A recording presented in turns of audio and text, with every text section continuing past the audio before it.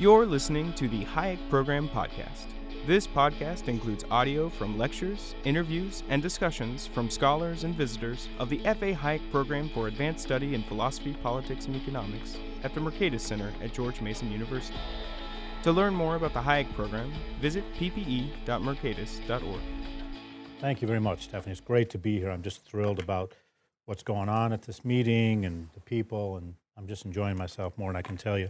All right, so Austrian epistemics. So that's my topic today. I define epistemics as the study of the production and distribution of knowledge in society. Epistemics is the study of the production and distribution of knowledge in society. Don will recognize the allusion to Fritz Machlup in that definition. Epistemics, this is important. Epistemics is not epistemology, because it's not about like true or justified or scientific or philosophical knowledge. Epistemology, at least as usually construed, is like somehow about fancy knowledge. Okay? Epistemics is about not fancy knowledge. Okay? Well, the knowledge in epistemology is fancy because it commands the respect and acceptance of philosophers. It's scientifically justified, incorrigible, and therefore true, whatever. I mean, all this stuff like that. Epistemics does not require knowledge to be fancy or even true. It's just the knowledge that actually guides action. So again, it's the study of the production and distribution of knowledge in society. So the founder of the Austrian school, Karl Menger, sit up a little bit straighter on your seats, will you? So he famously included human knowledge at a causal connection between a thing and a need as one of the so-called prerequisites for a thing to be a good. For a thing to be a good.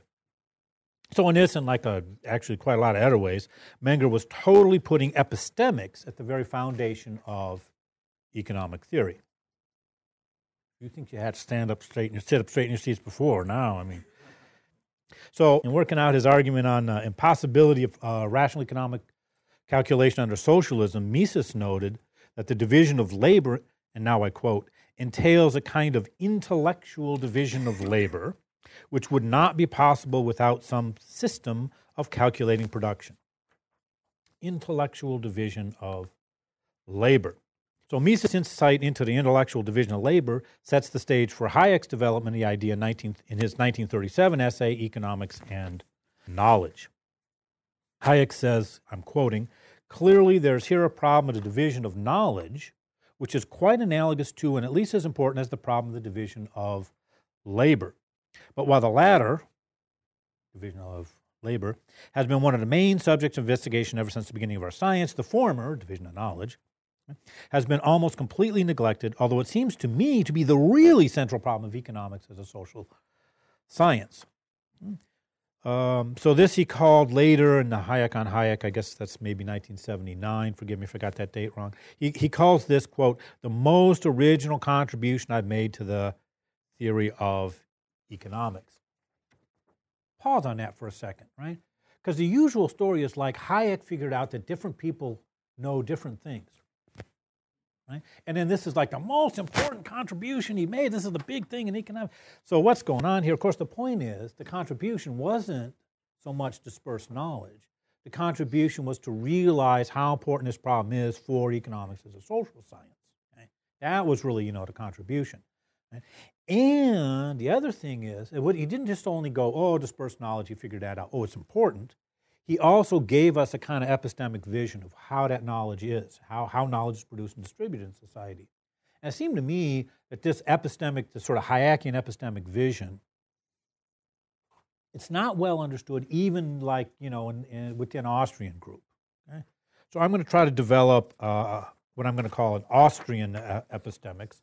So I won't worry too much if I'm totally right with Hayek or something like that. But I'm going to develop an Austrian epistemics. I think it's all in Hayek, but this was an ironic image created at Evonomics to suggest that the Austrians, we just worship Hayek, and I just really don't understand where it's coming from.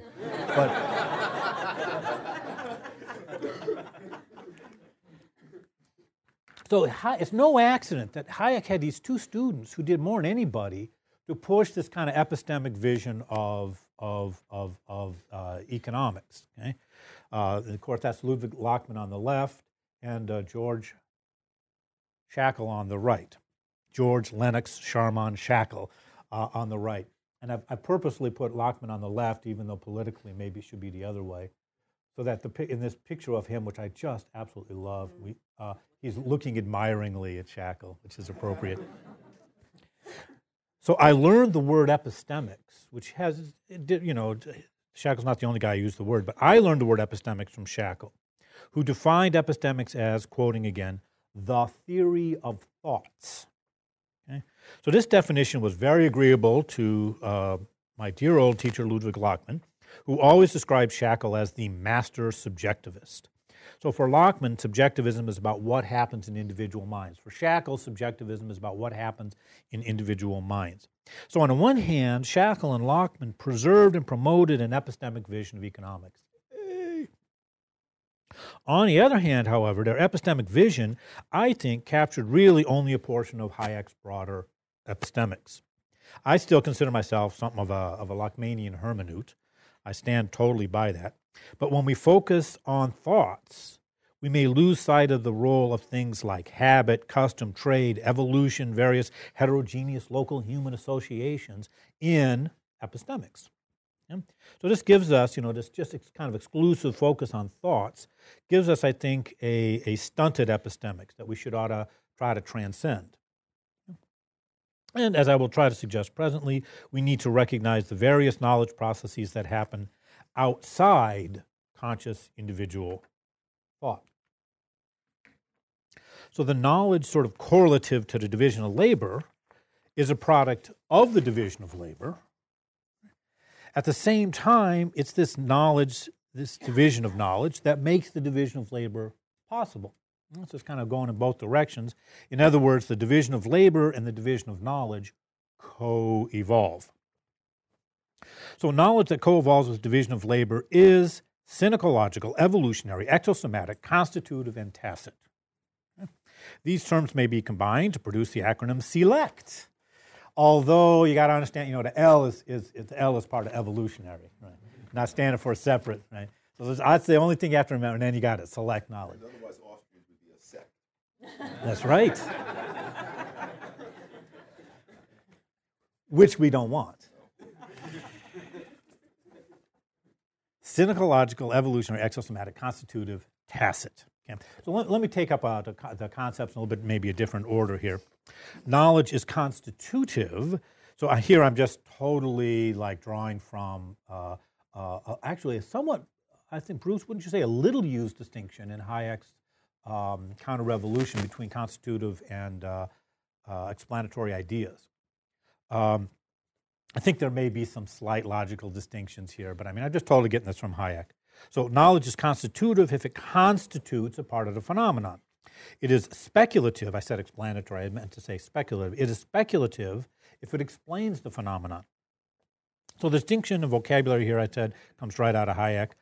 Knowledge is constitutive if its possession becomes one of the causes of a social phenomenon. Knowledge is speculative if it explains something, be it a social phenomenon, a natural phenomenon, or maybe somehow something else. The categories, constitutive and speculative knowledge, they totally overlap because, much speculative knowledge is constitutive. Think of the engineers use classical mechanics to design bridges and buildings, so that classical mechanics explains, motions of bodies, celestial and terrestrial. That's totally speculative knowledge. Right? It's explanatory. But then, we use it to build bridges and stuff. So that's really represent. Most of the time you find a speculative knowledge is also, at somewhere in the system, constitutive, or at least a lot of time that's true. But not all constitutive knowledge is speculative. Sailors had constitutive knowledge of their craft, if I may borrow an example from Bernard Mandeville, long before scientists acquired a speculative knowledge of the mathematical principles of sailing. Another example, think about these, Jane Goodall observed chimpanzees making tools, right? You'd get the twig and you'd strip it and you stick it in the thing and the insects go on it. So they had a constitutive knowledge. And chimpanzees in the wild have a constitutive knowledge of tool making. Now, presumably, they don't have a speculative knowledge of tool making. They don't have chimpanzees in the wild certainly do not have human language. Not all constitutive knowledge is speculative. Yeah? Knowledge changes over time, so in a process of variation, selection, and retention. So that's evolutionary knowledge. Knowledge produces, therefore, a stream of novelty. In human knowledge, there's constant novelty. Knowledge is exosomatic. Right? So it is embodied in objects existing outside the organism that using that knowledge. So Popper used all the time an example of a book and everything. Okay, I like the example of an egg timer, right?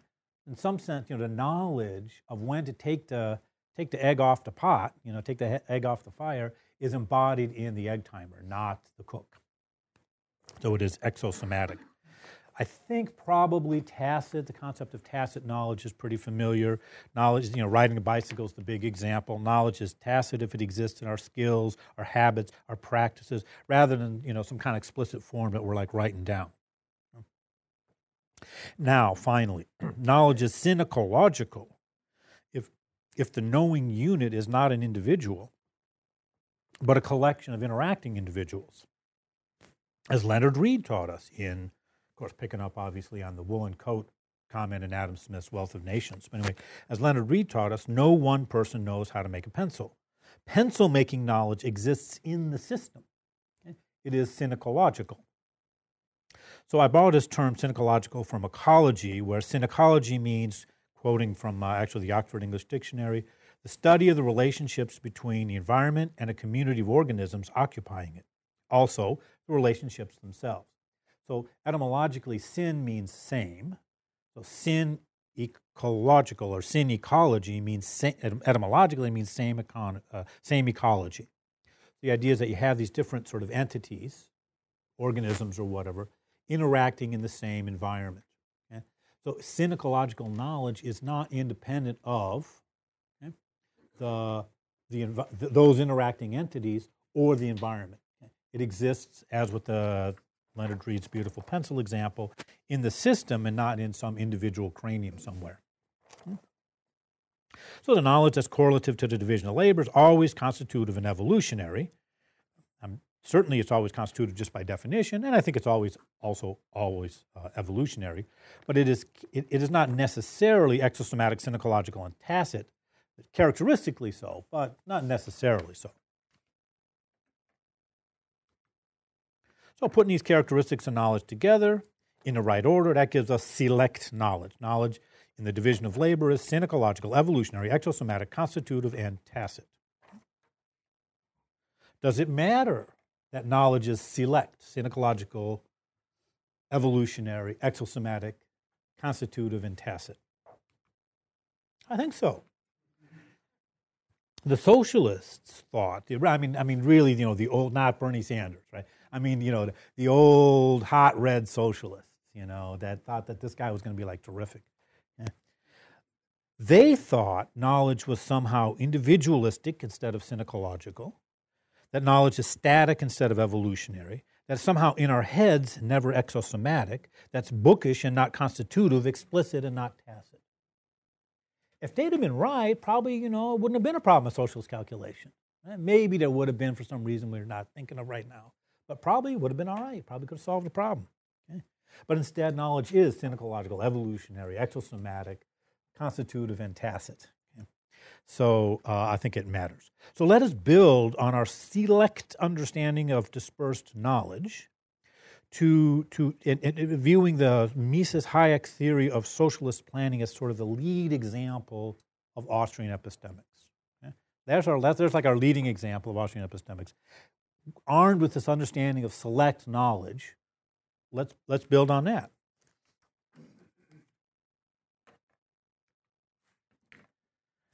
The theory of epistemic systems gives us one framework, by no means the exclusive framework, that may be useful for someone wishing to work in Austrian epistemics. So as you can see on the slide, I define epistemic systems as social processes viewed from the perspective of their tendency to help or frustrate the production of local truth. So in this context, local truth may mean true beliefs, could mean correct expectations, appropriate behavior, or something else depending on context. Local truth is getting it right. I think that's sort of the best summary statement. Local truth is getting it right. So epistemic systems are social processes viewed from the perspective of their tendency to help or frustrate the production of local truth. So here's a simple or representation of a simple epistemic system. The sender selects a message from a message set on the left, delivers it to the receiver, who then makes some kind of judgment based in part on the message received. Maybe he's going to make the judgment about whether the message is true or whatever it might be, or whether he should do this or that action. Some kind of judgment of the receiver going to depend in some way on the message sent by the sender, who draws on a message set. So these are the elements: sender, receiver, messages. The senders send messages to receivers who judge truth or whatever it might be, in part from the messages received. So here's a simple example. Consider a case in which the message set's just got two elements: match, no match. Like fingerprints, they match, they don't match. Got to be careful, the fingerprint experts get excited. We don't use that vocabulary. You obviously don't know anything about our advanced science because you use this vulgar terminology. Match, no match. We talk about individualization. Okay. So let's consider a message that got the two elements: match, no match. The sender is, let us say, a forensic examiner being asked to say if the latent fingerprint from the crime scene matches the roll prints taken from the police suspect in the police station. The receiver in this case, I'm going to change receiver in a minute, but the receiver in this case, let's say, is the police agency for which the forensic examiner works. The crime labs typically in America organized under the police or prosecution, so they're working for the cops. The examiner's utility function gives weight to both the truth of the matter and the preferences of police. Right? So it's in this example the mathematical product of the probabilities the examiner attaches to the truth of her statement, be it match or no match, and the value of that message, match or no match, in the eyes of the police. Okay? So the forensic scientist in this just little example is truth preferring. Truth matters to this person, to this sender. So the receiver to police attaches a value of 0 to no match and 1 to match. They want to get the guy. Okay? And in fact, unfortunately, that's actually often how the criminal justice system in this country works, because the police have an incentive to garner convictions, as I demonstrate in an article with one of my old colleagues at FDU. The police have an incentive to get convictions independently of discriminating properly between the guilty and the innocent. All right, so unfortunately that's all too realistic a representation of what might in many cases be the police preference function. So if match has a non-zero probability, so you can see the point. I'll read my notes. You can see the point. Let me say that let me imagine that the probability of no match is 0.75. The forensic scientist looks at the fingerprints and thinks, okay, 75%, this is a no match. Okay, but the utility to me of saying no match to the police is 0, right? Because they don't want to hear that. So even though I think it's only maybe 25% that's actually a match, I'm totally going to say match, because 0.25 is greater than 0. Okay? All right, so this example immediately shows you, it's a really humble little example, just to illustrate the idea of epistemic systems and modeling the stuff as, choice from a message set. And yet it already has given us a lesson, namely the value of masking. If we could somehow mask from the forensic examiner in this humble example, mask from the sender knowledge of receiver preferences, okay, then we get a different outcome. Right? Let's take those same probabilities, right? 75%, that's no match, 25% it's a match. Well, if I don't know, if I maybe know that the police got a 1-0 preference, I just don't know which is 1 and which is 0, then this becomes 1/2 expected value, 1/2 expected value, and then 0.75 times a half is bigger than 0.25 times a half. Suddenly, I become truth honoring in the message I send to the police. So that illustrates the value of so-called masking or blinding procedures, which we're familiar with in research science, right? Double-blind tests, all that stuff. So here's a graph illustrating the simple epistemic system we've been considering, the same one I had up earlier. There's only one sender here. So we have a case of monopoly epistemics. The sender's an expert with a monopoly right to give an opinion on whether the known and the roll prints, match. Okay? So in our simple example, the receiver was the police agency. At trial, the receiver maybe is the jury. And the jury may be more interested in truth, not that interested in defending the police theory. Okay? So when applying the theory of epistemic systems to forensic science, we may sometimes be able to model the receiver as truth-preferring rather than conviction-preferring. Boy, there's a lot of issues here. I'm just trying to illustrate sort of how these ideas unfold and how you would use them and stuff like that. So please allow me to just not get into the weeds of how you really gonna get the receiver to be the jury and not the police. That's a big issue that I've addressed in a paper called How to Improve Forensic Science, 2005. And in other work on forensic science. Here is represented a more competitive situation my co-authors and I have dubbed democratic epistemics. We can imagine a requirement that the police, sometimes at least, sends evidence to, say, 3 independent crime labs. As we're going to see in a moment, I got evidence that 3 is the right number, actually. If these labs know what a sort of answer the customer wants, you see some of this literature in forensic science, right? Who's our customer? Police are our customers? Are you kidding me? So this is just good business principles. Anyway, so if these guys all have the same biases, basically, right? They know what the police want to hear, and they get the message or whatever. Then you could have a problem, because then you get 3 times over the seemingly independent message. These prints match, and they totally don't match, right? So that could just actually make things worse. But if you can construct it, and I think there are some ways that we could, you can construct it so that the senders are really independent, and they don't sort of know what the right answer is from the point of view of the receiver. Okay? Then maybe you could improve the system. Maybe that redundancy would improve receiver judgments. Okay? If the receiver is like the trier of fact, the jury, or the judge. And in fact, you can do an experiment. You can test that in the human subjects laboratory. So what's going on here? There we go. So in an experiment conducted several years ago by my co-authors and I divided subjects into senders and receivers. Although we used very neutral language, no hint about some kind of criminal justice context for what we were doing. For us, the senders represent crime labs, the receivers represent juries. So senders are shown one of 3 shapes: triangle, circle, square. They're asked to send a report to receivers indicating one of these three shapes: triangle, circle, square. And then the receivers are asked to guess what the sender was shown based on the report received from the sender. Okay.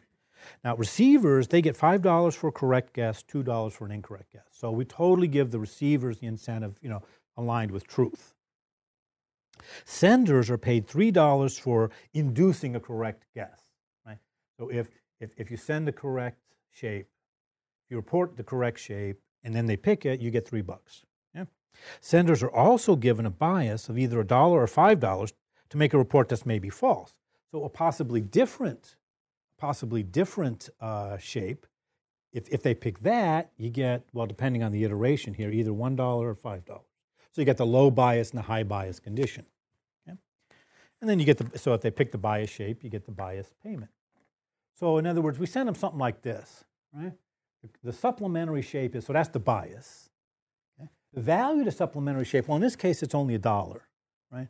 So probably they're not going to pick that because, that's the low bias condition, right? Better to get the $3 than the $1. Okay? The correct shape is a circle, okay? And then you fill out this form. Okay? And that form is going to be sent to the receiver. You fill out, in this case, what do we say? We saw the bias was only worth like $1, right? So what does the sender probably want to tell the receiver? Yeah, probably. Okay? That's probably. You'd be surprised. Not always. Okay? They start to overthink it. Well, really? Well, most of the time, they follow their incentives, as typically happens in a well-designed experiment in human subjects lab. Hey, you kind of figure out their incentives and follow it. Okay? So this is what the receiver gets. And then the receiver guesses triangle, circle, square. Right? So what do we get? Well, we got a lot of results. But this is the one that really makes me sit up straight in my chair. Okay? Let's consider the so-called high bias condition. So consider the case where that supplemental shape, the bias shape, has a value of $5 instead of the correct answer, which is $3. Okay? So, and compare when we run the experiment I've been describing with just one sender to the time when we run it with 3 senders, and measure here the rate, in such cases of high bias, the rate of receiver error. Okay? Receiver guessing what's not objectively the correct shape. Well, no surprise, most of the time, in the monopoly epistemic situation of one sender, most of the time the receiver got no better policies than just do what the sender says, and you get a 75% error rate. Okay? Build in some redundancy and some heterogeneity among senders, which is a very crucial point. And suddenly that error rate goes down to 25%. Whoa. Okay. You improve system performance through redundancy. So this is, boy, have we just, barely scratched on the surface on this thing. But maybe you can start to see what a research program in experimental epistemics would look like. Okay? In an analogy to Vernon Smith's economic systems design, we got here epistemic systems design. Basically just replacing the criterion of efficiency with the criterion of veracity. Okay? So you can start to see how this works, right? You have some idea what, 3 is better than 1 or whatever. You have some idea what would be a good epistemic system. You test the ideas in your lab. You know the truth because you construct the truth in the lab. So you can objectively measure the epistemic performance of the subjects. Okay? You can therefore objectively measure the epistemic performance of alternative institutional arrangements. Okay? So you got an idea what might be a good design for an epistemic system. You test it out in the lab. Often the result's going to surprise you. So you tweak the design, you go back to the lab, see what happens, until finally you get convergence. Okay? That you're getting a result you like and that you expect and that you sort of understand and that works in the lab. Now you've got an institutional arrangement, okay, that you can reasonably put out into the world and try in the world. Now, once it's out in the real world, probably going to need to tweak it again, right? But you're not probably going to have a meltdown or something, right? You're probably going to have something you can work with and improve on and use, okay? So the resulting design, if that's even a right word, has a good chance to work well in the natural world of social life. All right, so that's sort of, an a peek behind the curtain of experimental epistemics. Now, in this case, it was all about, because I'm working on this stuff in forensic science, all about forensic scientists. Forensic scientists are experts. Okay? So there is, as this experiment may help to suggest, a problem of experts. We need a theory of experts. And I think this epistemic system, this Austrian epistemics, totally feeds into a theory of experts. Okay? So recall our basic representation of epistemic systems. The senders are picking up messages from a message set, and their choices, we viewed them as utility maximizing rather than truth maximizing. Okay? So the senders choose what message to send. They choose what information to convey. Okay? So that's information choice.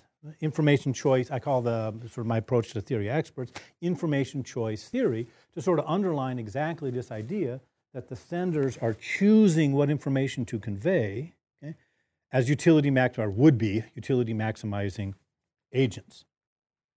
Okay?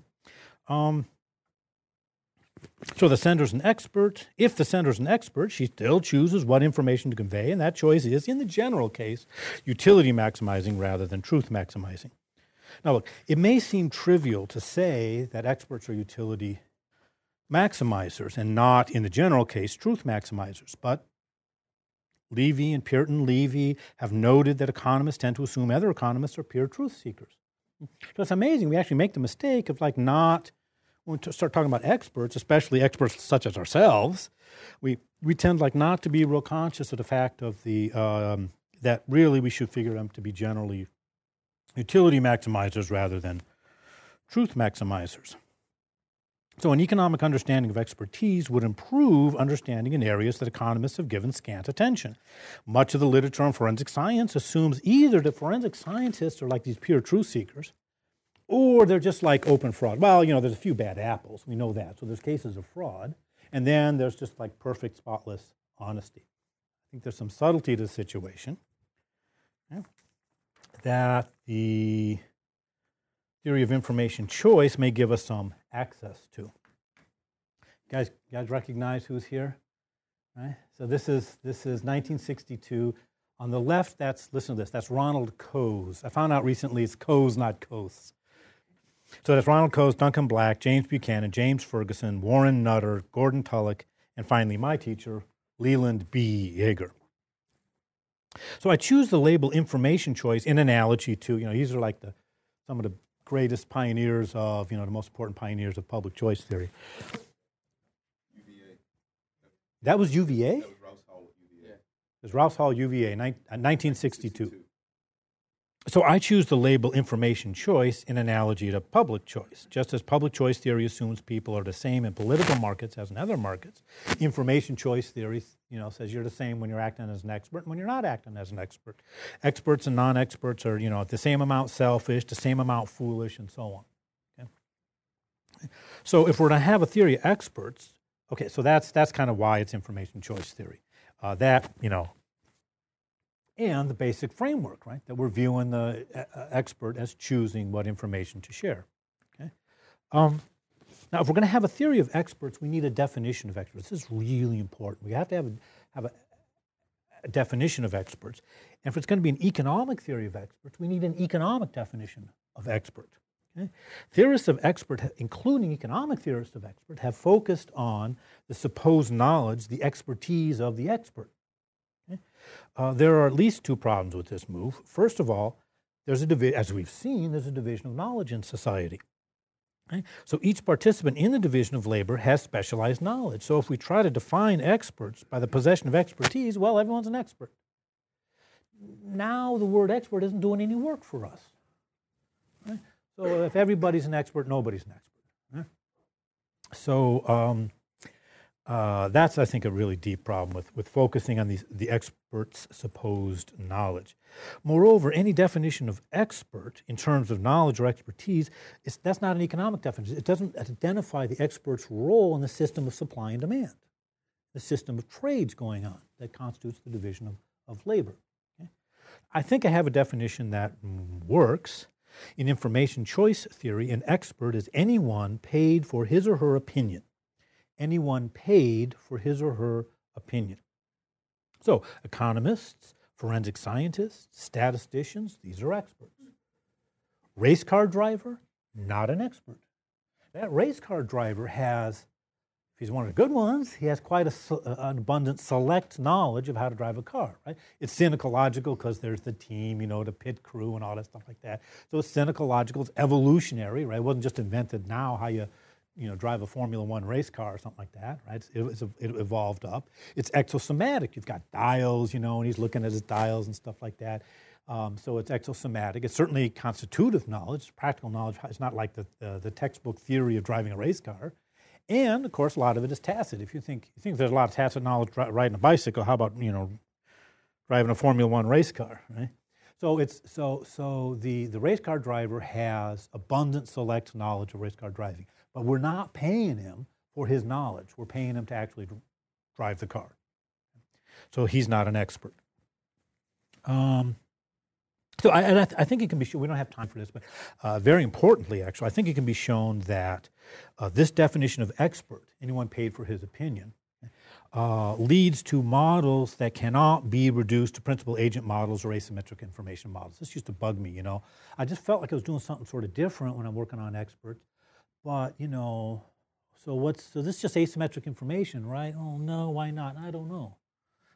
And I think I can show now that, no, this is really not asymmetric information, although there's like an overlap. It's really not principal agent models, although, yeah, there's an overlap. It's really actually a distinct category, and importantly so. And some of what I now consider to be the canonical models of information choice theory don't fit in those two obvious boxes, principal agent, asymmetric information. All right, so here's the basic behavioral assumptions in the theory of information choice. Experts seek utility. I like to put it that way, right? Because I don't like Max U. Somebody mentioned Max U yesterday. I think it was you, Emily. I mean, sometimes Max U is fine. I was just doing it earlier, right? But we have to recognize that, sometimes you don't achieve the maximum of utility that you might have. And why not? Well, because cognition is limited and erring, which is our second behavioral assumption. And again, here too, for reasons that maybe I'll just not mention, except to just allude to, I don't like the term bounded rationality. Teppo Phelan, from a management professor at Oxford, just sent me a manuscript on the all-seeing eye, in which he makes, I think correctly, the point, the all-seeing, which he makes correctly, I think, the point that kind of Herbert Simon bounded rationality assumption, it's not an interpretive framework. So there's no really room for interpretive errors. There's just the limited scope of what you see, but the all-seeing eye sees all correctly. I think there's some considerable justice in that. So I like to avoid the term bounded rationality, although nobody got a monopoly on the definition of bounded rationality. So, but that's the lingo I like to use. Expert cognition is limited and erring. And finally, this one's important. Incentives skew expert errors. This third assumption may be less obvious, but I was driven to it by the observation that even the most scrupulous forensic scientists seem to be tilted in favor of their institutional interests, which often means in favor of the police theory. And I mean, I come to, meet and know a little bit some of these forensic scientists. And so you can see some of these guys, like they're totally they'll be mortified to think that they were biased, but you can't believe X, you can't think Y. Well, they do believe X, they do think Y, they do make these mistakes in the direction of the police theory because they're working for the police, right? So look, think about econometrics for a second. How do you do your econometrics? Everybody in this room is scrupulous and perfect, I know. But how do those bad econometricians do their job? You get a result that somehow you don't want. It's not the right result, and you're like, well, let me check my code, make sure everything is right. Is this data set properly updated? You look for problems. If you get the right results, no problems, everything's great. So that differential, energy to search out a problem may be going to lead me to an error. Is that an honest error or is that outright fraud? Well, yeah, because incentives skew even honest errors. Okay. I may not realize that I have this differential response to the two kind of econometric results, right? So I'm honest. I would be mortified to think I wasn't scrupulously neutral, and yet I'm not. So this goes somewhere. It leads to a theory of expert failure. Expert failure means the expert giving an incorrect opinion. So you can see the point, right? Competition is better than monopoly, and it's better when the expert is, there we go. It's better when the expert is an advisor rather than Bush like the decider, okay? And so let's just look at the two, the Southeast and the Northwest. So, forensic scientists are, monopoly experts who decide for the system. It's terrible. There's a lot of great scope here for expert failure, or the example that Levy and Puritan Levy rightly return to all the time, state-administered eugenics programs. Lots of opportunity for expert failure there. Even within the paradigm of eugenics, there's opportunity for expert failure because the expert has a monopoly and is deciding for the non-expert. Compare that to like Consumer Reports. Strictly advisory, right? You buy the magazine, doesn't mean you have to make their choice for, the toaster or whatever it is, right? So they're strictly advisory, and there's competition, right? If Consumer Reports starts to give bad reports on a regular basis, okay, well, they suffer competition from other similar sites, CNET and all these other things, right? So, we view Consumer Report, that's a warm fuzzy right there, right? That, that's not so warm and fuzzy. So that's kind of just to sort of peek at the theory of expert failure. This is just, it's very underdeveloped, the theory of expert failure. We need more work on that big time. Okay? One of the things that's a huge source of expert failure that's not in this little chart, novelty. Often experts are asked, and this came up big time in the crisis from 2008, often experts are asked to predict the future or tout their supposed ability to predict the future. Okay? But if knowledge is evolutionary, then expert predictions easily become expert failure. This is because evolution is creative. Thus, we should include in a theory of we should include in Austrian epistemics the theory of creative evolution. I think I have to just talk. How many minutes do I have? About 10 to 20. I'll try to make it more like 10, less like 20. So the theory of creative evolution draws on recent work in evolutionary theory by this guy, Stuart Kauffman, and his co-authors over in biology. Now, I've been working with Stuart Kauffman and others to bring this ideas from biology into social science, entrepreneurial studies, legal theory, and generally sort of the human sciences. To get a sense of what's going on with this, let's just think about the history of art for a minute. So here we have a good example from Pisa in 1250. This is the masterpiece of a guy named Giunto Pisano. Here's a good example of the medieval art that Giorgio Vasari just hated. You guys recognize that name, Vasari? So he wrote his famous history of the, what is it? Let me get it right.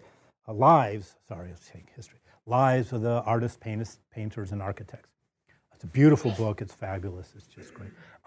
It should be a resource for, anybody interested in evolutionary social science should ought to be reading Vasari. But anyway. So this is the sort of stuff he hated. He hated the Greeks. Now, he didn't mean the ancient Greeks. That was they were awesome. That's, the ideal. He meant the modern Byzantine Greeks, who apparently dominated the art scene in the Italian peninsula before the Renaissance. So this, he just, his language on it's just beautiful. He was excoriating the Greeks, okay? And then, so that's the enemy right there. That's the bad old stuff that his heroes overthrew completely, beginning not with Giotto. How many of you learned at school? I learned at school the Renaissance begins with Giotto. No? Okay, that's what, a couple of you, yeah. No, in Vasari, who I think actually gets credit for inventing the Renaissance. In Vasari, it's Giotto's teacher, Cimabue, who's the beginning. Here's what he says. I love this. By the will of God, in the city of Florence, in the year 1240, there was born to give first light to the art of painting Giovanni, surnamed Cimabue. So, it's like Christ come down to earth, right? The first light to the art of painting. Wow. Let's have a look at this revolutionary art, this first light to the art of painting. I want to see this.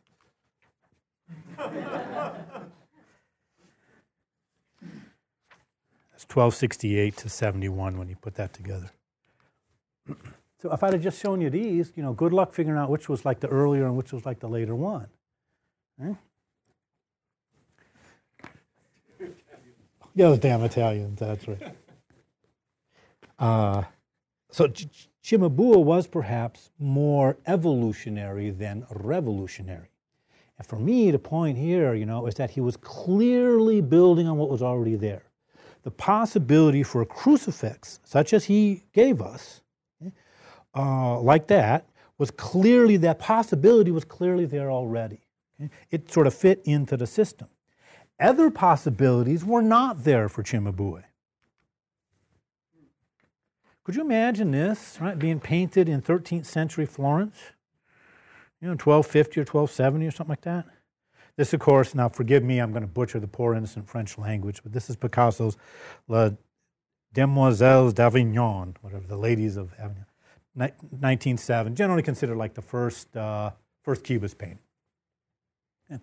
So this would not have been recognized as art. So the opportunity, right? So even if somehow we do the silly the already absurd mental experiment of imagining this getting painted, it wouldn't have been recognized as art. Right? So the opportunity had to be out there objectively in order for, in 1270, Cimabue to jump in and do it, or in 1907, Picasso to jump in and do it. A possibility like this did not exist for Cimabue. All right, so that kind of, I think, puts in our brain how this thing of creative evolution works, or helps us to put in our brain how this thing of creative evolution works. This is the logic of creative evolution, which is to say the logic of evolution. Okay? The adjacent possible, meaning the possibility is right immediately now in front of us, okay, at this moment in time, for the immediate future. This is Stu Kaufman's phrase, the beautiful phrase, I think, the adjacent possible. So the adjacent possible contains opportunities, be they biological niches, profit opportunities, artistic possibilities, right? Some of these opportunities are seized by the agents of the system, be they molecules, genes, organisms, entrepreneurs, painters. Most of the opportunities are not seized, but some of them are, and the system iterates. The new adjacent possible contains a different set, or really, math nerds are a different class, of opportunities. Some are seized, most are not. The system iterates. You cannot list all the possibilities and all the iterated adjacent possibles that would unfold over time any more than you could, for example, to use another beautiful Stu Kaufman example, list all the uses of a screwdriver. In 1850, you're not going to list radio antenna as a possible use of a screwdriver. Okay? So this is a listability problem. Okay? Interestingly, to the historians of economic thought in the room, rediscovered independently by Stu Kaufman. Because for us, right, that's like, we were nursed on the listability problem, right? But Kaufman had to find it out for himself. Anyway, so this system is not deterministic in anything like the way the so-called Newtonian systems are determinate. A system evolving in this way is not a causal system in the sense of that term that they use in the physics classes, right? Because you can't lay out all the possible states of the system ahead of time. Therefore, you cannot state the system's so-called laws of motion. Okay? There's no stable phase space. So in like a sort of standard physics model, which is sort of how we tend to think about dynamics and stuff, is Stu says the Newton taught us how to think, and so the sort of that Newtonian way how we think is, well, we have the initial conditions, okay? We have sort of this space of possible things that could happen. We have initial conditions, and we have laws of motion, existing maybe in the form of a set of equations. And then you just, push the button, and the system unwinds. The tapestry that has already been woven unrolls, at least up to like a stochastic error term. Because that's kind of how we think of dynamic explanations. Okay? But if you can't list all the possibilities and all the iterated adjacent possibles as they unfold over time, then you don't have a so-called phase space. You don't have that space of possibilities that you need to fix if you're going to write down the so-called laws of motion of the system. Okay? You don't have that. You have instead novel possibilities coming up. Now, as far as I can figure out, I don't see why we shouldn't just stop at the idea that that's an epistemic type of novelty, right, new to us. Okay? But Stu Kaufman is convinced it's ontological novelty. All right, maybe he's right. I don't know. He's smarter than I am. I don't know. But anyway, be that as it may, there are these novel possibilities that come up. It's not a causal system because you can't lay out all the possible states of the system ahead of time. So the system itself is creative. Notice this logic, right, works not only for like the evolution of art and everything, but it works for biological evolution. In fact, that's where this theory of creative evolution begins, is in biology. So maybe, the gazelle and the lion are individually creative because they do have central nervous systems. But I don't think, creatures that have no central nervous system, amoebas or whatever, paramecium, I don't think they're creative at the individual level. I don't think molecules are creative, okay, in anything remotely like the way how a human being is creative. Right? And yet, these novel possibilities emerged from biological evolution before we had organisms with central nervous systems. Right? So I think that really nails it down. The creativity is in the system, not in the agents within the system. Okay? Yes. Maybe, I guess if you, buttonhole me, I can't think of a reason why I have to specifically deny that human beings may be creative, but I'm not sure what extra work is done by adding that assumption, okay? Given that the adjacent possible is filled with novel possibilities. Okay? So creative evolution helps explain why prediction is hard. Let me make sure I've said everything I wanted to say. Right. Novel elements created by the system, new possibilities that did not exist before. So creative evolution helps explain why prediction is hard, why prediction is impossible at some level of detail. If full prediction were possible, there would be laws of motion. There would be laws of motion for the system. If you could have full prediction, then you could have these laws of motion for the system, and you could maybe probably write them down ahead of time. But if, as a theory of creative evolution maintains, there are no such laws, then we cannot anticipate the novel possibilities that will come along as the system evolves. Well, this view of creative evolution helps us to resolve a dispute about entrepreneurial opportunities. Are they discovered, as Israel Kirzner argues, or created as Shackle held? This is a central fight right now in like the A management journals talking about entrepreneurship. This is like a big issue in entrepreneurship literature right now. Okay? With the Kirznerians on the one side and guys like Jay Barney at the University of Utah on the other side. Okay? With the Kirznerians saying opportunities are discovered, and then guys like Jay Barney and Rob Webkers and others saying, oh, well, no, social life is subjective, and so there's this creation in the mind, and then, right? So they take a kind of very Shackelian point of view. I think it is fair to say that neither side of this dispute has taken an evolutionary perspective on the issue. Okay? The theory of creative evolution gives us a rather straightforward resolution to the problem of whether entrepreneurial opportunities are discovered or created. The theory of creative evolution gives us this solution. Evolution creates, entrepreneurs discover. Evolution creates, entrepreneurs discover. So we have the Kirznerian theory of entrepreneurship in which entrepreneurs discover externally objectively existing possibilities, some of which work out, some of which don't. Right? Sometimes entrepreneurs get profits, sometimes they get losses. But you can't say that the tapestry is just all rolled up and just unfolding, right? Because there is novelty in the system. But the novelty is coming from the system, not from like the individual crania, of entrepreneurs. Okay? Or at least I don't see what extra intellectual work is done by imputing to individual entrepreneurs ex nihilo creation. All right, so that's as much of an overview as I can give this morning. I hope I haven't run over my time.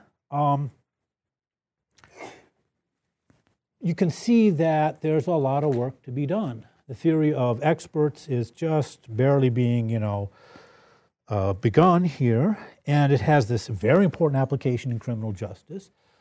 So far, I'm like almost the only economist, except for a couple of people who've written a couple of things with me, working on forensic science, which I think is a huge problem. Criminal justice in general is a huge problem. View criminal justice as an epistemic system. Right? There's so much work to be done in this regard.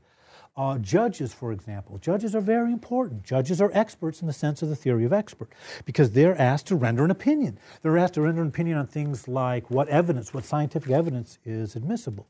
So in the everyday sense of the word, they're totally not experts on science. But in the economic meaning from the theory of information choice, they're totally experts because they're being asked to render an opinion on what scientific evidence is admissible. Okay? This is a problem. Okay? And in general, sort of the incentives of judges and how they affect the epistemic consequences of the criminal justice system, I think has really just not been looked at. And I think it's vital. Judges are so important to the system. Or something like, child protective services. Steve Horowitz is always, beating the drum, rightly, I think, beating the drum for free-range children movement, this stuff like that. Well, the child protective services employees they're like experts, and they're going to decide for you, how you raise your children, what's permissible, what's not permissible. There's a problem there. There's a risk of expert failure because they have a monopoly, and because they're deciding for you instead of just being advisory. So there's a high risk of expert failure there. So the theory of information choice should give us some insight into both the problems of child protective services and maybe some design principles for ameliorative changes. Okay? Art history can be looked at from this point of view. Zeckhauser has a co-authored book on the patronage system in Renaissance Italy. It's beautiful, but he doesn't take a fully epistemic point of view. So I think, an Austrian epistemics could really enrich that. Regulation, medicine, even, espionage, where's Chris Coyne? Espionage, all these things, business cycles, of course, quality processes. There's a lot of applied topics where we need to bring this perspective to bear, and it hasn't that much been brought to bear. So we're on the more theoretical side. Well, okay, I've been talking about experts. I haven't said a peep about the theory of expectations, but I think theory of expectations clearly, fits into this Austrian epistemics vision I've been attempting to convey. Entrepreneurship theory totally needs this Austrian epistemic vision, in my humble opinion. I talk elsewhere about something called epistemic engineering. So, how do we, if we live in a complex adaptive system, how do we, quote, engineer better epistemic results? Well, and so on. Okay. And wide open. All right, thank you.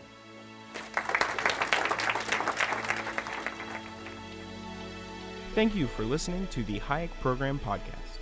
To learn more about the research, scholars, and work of the F.A. Hayek Program, visit ppe.mercatus.org.